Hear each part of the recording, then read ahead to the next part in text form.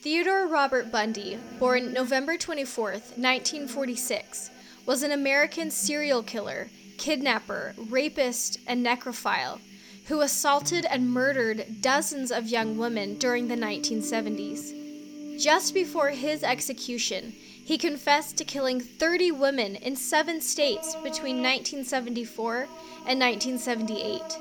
The real number of his victims is unknown. Many of Bundy's young female victims saw him as handsome and charming, traits that he exploited to win their trust. He would approach them in public places, feigning injury or disability or impersonating an authority figure, before overpowering and assaulting them at more secluded locations. He decapitated at least 12 of his victims, and for a period of time, he kept some of the severed heads as mementos in his apartment. In 1975, Bundy was jailed for the first time in Utah for aggravated kidnapping and attempted criminal assault. He then became a suspect in a longer list of unsolved homicides in multiple states. Facing murder charges in Colorado, he engineered 2 dramatic escapes and committed more assaults and 3 murders before his ultimate recapture in Florida in 1978. For the Florida homicides, he received 3 death sentences in 2 separate trials. Bundy was executed by electric chair at Florida State Prison on January 24, 1989. Biographer Ann Rule described Bundy as a sadistic sociopath who took pleasure from another human's pain and the control he had over his victims to the point of death and even after. Attorney Polly Nelson, a member of his last defense team, wrote, "Ted was the very definition of heartless evil." That's the most in-depth I'll talk about Ted Bundy this episode. Serial killers get enough attention in the media, and, unfortunately, their names are often better remembered than their innocent victims. In this episode, we're going to focus on one of those victims, a 17-year-old girl named Deborah, or Debi Kent, from Bountiful, Utah. Debi's younger brother, Blair, was one of my dad's best friends growing up. The story of Debi's abduction by Ted Bundy is one that's near and dear to my family because of my dad's close ties with the Kent family. I'm going to present the facts of Debi's disappearance, why we think she was a victim of Bundy's, though her body has never been found, and some personal thoughts from the Kents themselves. Join me this week as we take a closer look at the unsolved disappearance and murder of Debi Kent. I'm Jaden McKell, and you're listening to Straight Up Enigmas.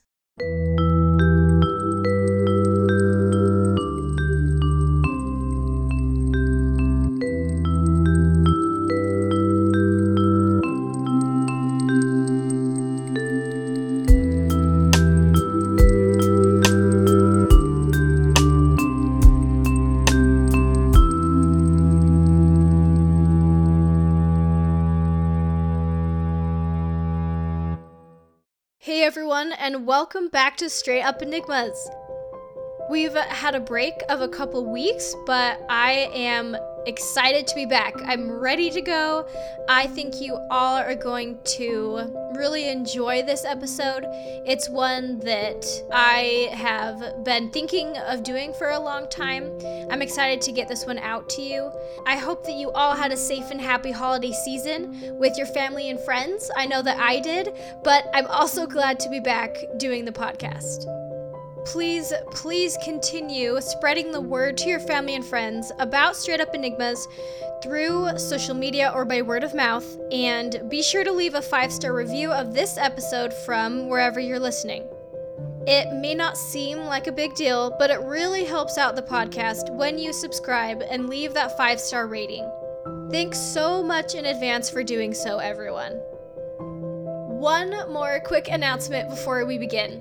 I've had so many people coming to me with their own spooky supernatural experiences.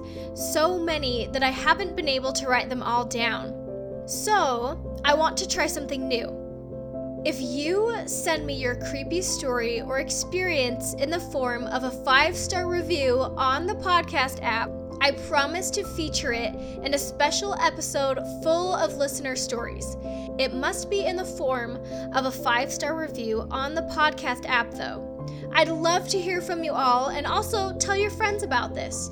I think you'd be surprised to find out just how many people have had unexplained things happen to them. Ask, and I think you'll be surprised.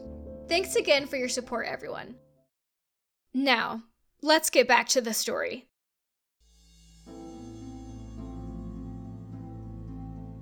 Like I mentioned in the opening, Debi's case is a sensitive topic for me, but not just because my dad knew Debi and her brother Blair. When Debi went missing, the Kent family was understandably torn apart.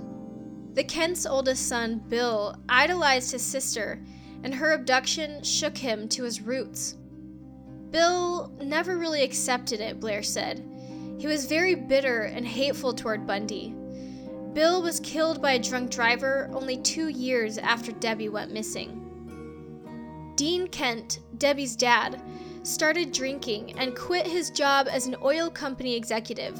He walked out on his 29-year marriage to wife Belva Kent and fathered a child, which Belva herself helped raise. Dean told reporters, "I certainly feel Bundy was the cancer that destroyed our family." So, yeah, Ted Bundy was an evil guy. He tore families apart. Why are we so sure he was involved in Debi's disappearance in the first place? Let's talk about her case. What happened on the night she was last seen? The following comes from thedeadhistory.com. On the evening of November 8th, 1974, serial killer Ted Bundy made his way to Viewmont High School in Bountiful, Utah, after an unsuccessful kidnapping attempt at Fashion Place Mall in Salt Lake City. What led him to Viewmont High that night is unknown. What we do know is that he was living in downtown Salt Lake at the time, while attending law school at the University of Utah. 17-year-old high school senior Debi Kent was at the school watching a play with her parents. The play was running late, and so she offered to go pick up her 10-year-old brother, Blair, from the Rustic Rink, a local roller skating rink which was about 10 minutes away, so that her parents could finish watching the play. Debi said goodbye to her parents and walked out of the auditorium. People later reported seeing her walking towards her car, which was parked in the west parking lot of the school. Others reported seeing a well-dressed, attractive man pacing outside the auditorium. Bundy also approached a young, attractive teacher, trying to get her to go to the parking lot with him to help identify a car. An interesting side note here is that I believe this young teacher was also the school's cheerleading coach. My friend Michael told me her aunt was a cheerleader at Viewmont at the time, and she heard from her coach that Bundy had tried to lure her to the parking lot. After an hour had passed and Debi failed to return to pick up her parents, they walked to a friend's house for a ride home. They realized something was very wrong when they saw their car was the only one left in the school parking lot. They rushed to the car and found Debi's purse and keys nearby. She had never even made it to the car, Belva would later say. Police later found a small handcuff key that matched the handcuffs used by Bundy in his failed attempt to kidnap Carol DeRanch, an 18-year-old who had stumbled into the police station in Murray, just 17 miles from Bountiful.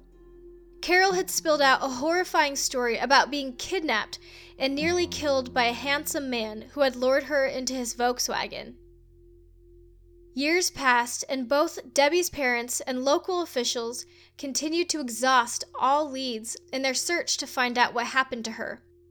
By 1977, prosecutors in Colorado were actively trying to link Bundy to Debi's disappearance.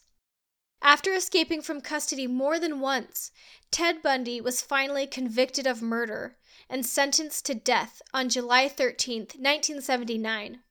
While charges were never filed against Bundy for the abduction of Debi Kent, he confessed to her abduction and murder shortly before his execution by electric chair on January 24, 1989, at the Florida State Prison. He gave detectives the approximate location in which they could find her body.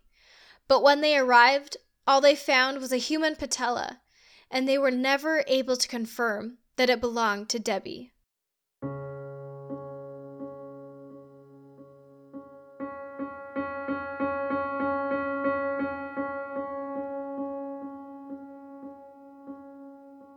Both Belva and Dean Kent decided that in this one rare instance, Bundy had actually told the truth. Based on what we had known from his confession, his description fit the area. I'm confident it's a good possibility that's where he disposed of the remains, Dean said. It's given me peace of mind to believe that's what happened. Peace of mind. That's what the Kents have been craving since 1974. They've done their best to cope with Debi's murder, buying a burial plot at Bountiful City Cemetery with images of theater masks and ballet slippers, and the words, "Debi was a true friend to everyone," inscribed on the headstone. They've laid her to rest in that empty plot, hoping, I'm sure, to bury the painful past with her. That's all for this week's episode. If you'd like to stay up to date with announcements and new pictures for each episode on the Straight Up Enigmas Instagram account, you can find us at Straight Up Enigmas.